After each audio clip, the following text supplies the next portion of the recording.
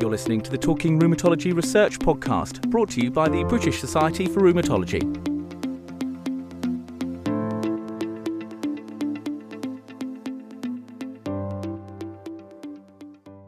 Hi everyone, today I'm joined by Dr. Mark Russell, who's going to be talking about his systematic review, which is improving outcomes for patients hospitalised with gout. So Mark, would you like to introduce your paper and just give a little bit of a background about what led you to write it?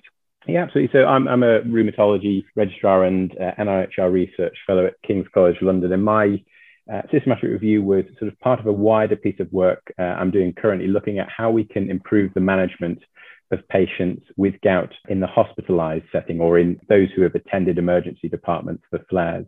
The reason we sort of did this systematic review was that we've previously shown that hospital admissions in England have increased quite considerably, so 60% between 2006 and 2017, which has been mirrored in other countries. So gout admissions doubled in the US and Canada over the last 2 to 3 decades. And when we compare that to other inflammatory arthritis, so rheumatoid arthritis, hospital admissions have halved in that condition, and that's because we treat that very well.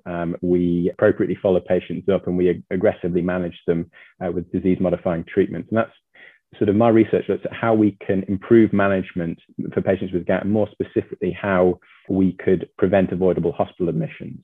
So looking in a community setting, there's been really good work done in the last 5 or so years at how you can improve uptake of urate-lowering medications such as allopurinol.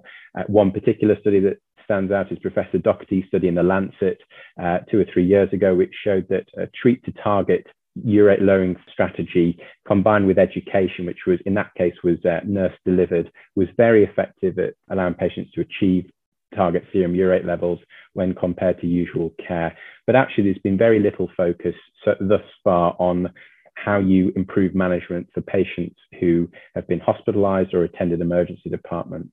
And the aim of my systematic review was to look at the evidence base for interventions in those settings, so hospital and emergency departments, and looking at whether there's any evidence of how best to implement what we know already works in those settings. So that's the sort of background to the systematic review.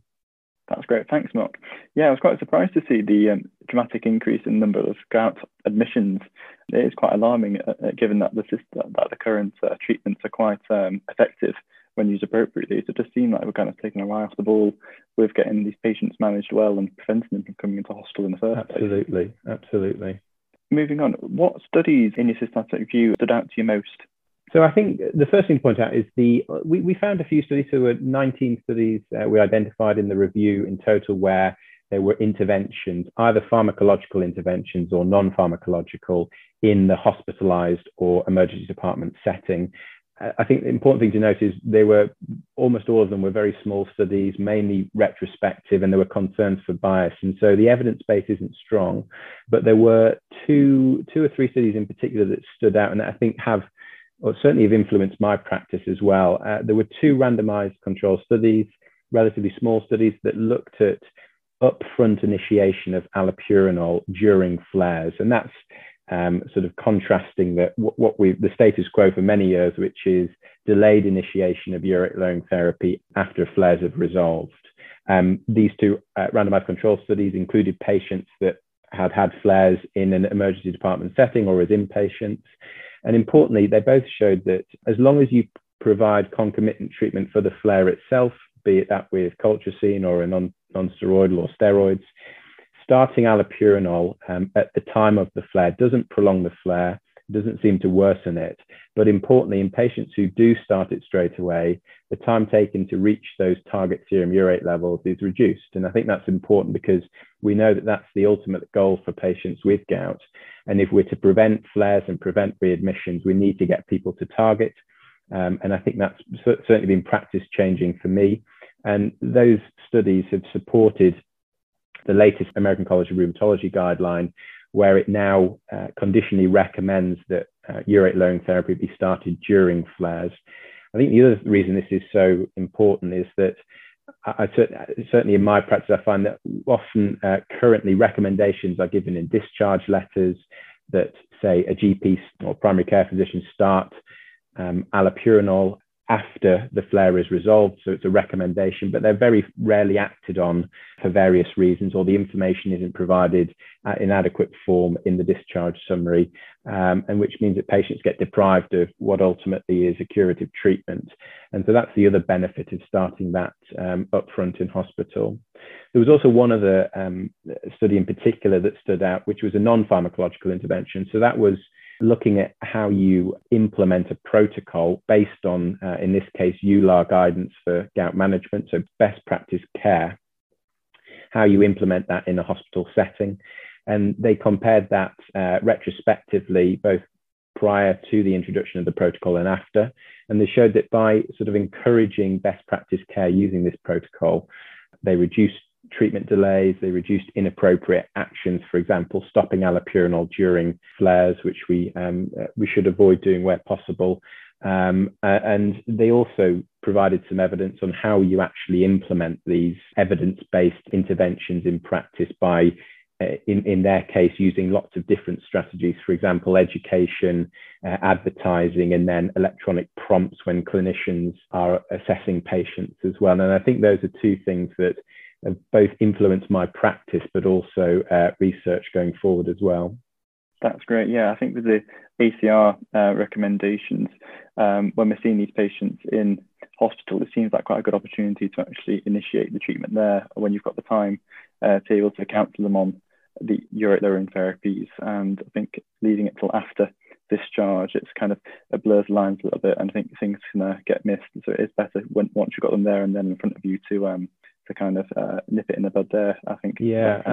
Absolutely. And particularly when we see that, certainly in the UK, primary care clinicians have, up to 10 minutes with a patient where they have to address lots of different problems, and perhaps the patient's in acute pain and they need to discuss flare treatment.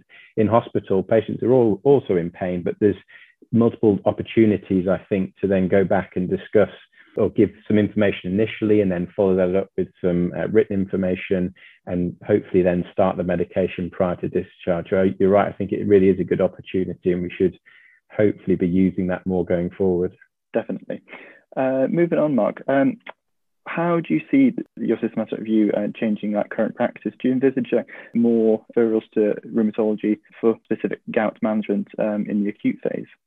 Yeah, so taking that last point first, I think it's tricky. So I think we should be encouraging general medicine colleagues to contact us, whether it's for an in-person review or for telephone advice, if there is any diagnostic uncertainty, or if they want some advice on whether we should be starting it, because there were quite a few studies in the that we identified in the systematic review showed that inpatient rheumatology consultation is associated with improved outcomes, be that more appropriate sort of guideline recommended treatment, use of urate lowering therapy, appropriate use of flare treatment as well. And so I think it's important that we do support general medicine colleagues as best possible, as well as in the primary care setting as well. I think in terms of how this might sort of change practice going forward, I think one thing to highlight is most of the interventions we found in this study were all already things that we know are effective in the management of gout, and they're already in BSR, EULAR, and ACR guidance. And that emphasizes the importance of encouraging uptake of them. And that could be through education for patients and clinicians, but also further research into why gout is so poorly managed compared to other conditions. But I think absolutely what we mentioned earlier is that really practice changing would be encouraging prescription of urate lowering medications prior to discharge, and then providing very clear guidance to primary care clinicians on how we would then titrate that. And that may need some ongoing rheumatology input, or it might just need a very clear plan as to when we would monitor urate levels and titrate accordingly. What were some of the limitations in the papers that you included in your review? So yeah, absolutely. So one thing I sort of alluded to earlier was that lots of the studies we found were small. They were often limited to one centre. There's quite a lot of heterogeneity between the cohorts, the interventions, and the outcomes. And there were concerns for bias. So it's difficult to form one limitation. It's hard to form a sort of true picture of what really works in the hospitalised gout population. And I think that's unfortunately an unavoidable thing. There's just not been as much focus as there should have been in previous years on this, and hopefully that will improve going forward. I think another thing that, although it's not a limitation of the study as such, it's that there were very few studies that looked at how we can prevent readmission. And in fact, I don't think there were any prospective studies that looked at how we can stop patients who've attended hospital for a gout flare actually coming back into hospital or reattending the emergency department. And that's probably the single most important thing from a patient's perspective. It's very unpleasant coming into hospital in acute pain. And from a cost perspective, it's what we would ideally try to reduce pressures on the system by doing that. And we have the treatments available that would do that in the form of urate-lowering medications. But at present, there is very little evidence to suggest that one way of doing this rather than another is any better. And so we need to build that evidence base. That's great, thank you. And lastly, what are some take-home points that you'd like us to take away from your review? Just thinking about anyone working in like the acute setting or other rheumatologists or budding rheumatologists. Yeah, so I think from a clinical sort of take-home perspective, I think one thing is, as mentioned before, very important to at least discuss starting allopurinol or urate-lowering medications during the admission, and hopefully start that assuming there's no reason you can't. The other thing is to make sure you're treating that flare adequately at the same time. So in quite a few of the studies, it showed the benefits of corticosteroids, non-steroidals and colchicine in controlling the flare, and they're all very effective at doing so. So you would use that at the same time as starting urate-lowering medications. Some of the studies we found showed the benefits of prophylaxis against flares whilst titrating allopurinol or other urate-lowering medications. And that would be important if you're trying to prevent reattendances for flares and hospital admissions, where it's so after someone's discharged, if they get a recurrence of a severe flare, it's looking at how we can best support patients to not need to come back into hospital.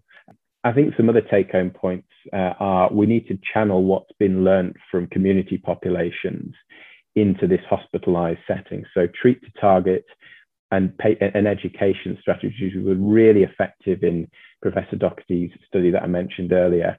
And it's how we can adapt this for use in the hospitalised setting. And I think the really key take-home point is that there needs to be more research and more emphasis on how we improve care for patients who are hospitalised for gout, and specifically how we prevent admissions. And sort of following on from this, where in my research at King's, we're looking at we've developed a protocol for sort of best practice care in the hospitalised setting, which is based on the three big guidelines. It's adapted from Professor Doherty's Lancet intervention, and we're rolling out that currently at some centres in London to see how well this works and whether it improves uptake of urate-lowering medication. So going forward, hopefully that will have some benefits as well. That sounds like a great idea. It'd be really interesting to see in the future how that affects and prevents readmissions. Lots of food for thought. Thanks, Dr. Russell, very much for talking to us today. And we'll look forward to seeing your work in the future. Brilliant. Thank you very much. And thanks for inviting me here. That's great. Thank you for listening to Talking Rheumatology Research, brought to you by BSR. Please do rate, share and subscribe through your favourite podcast app.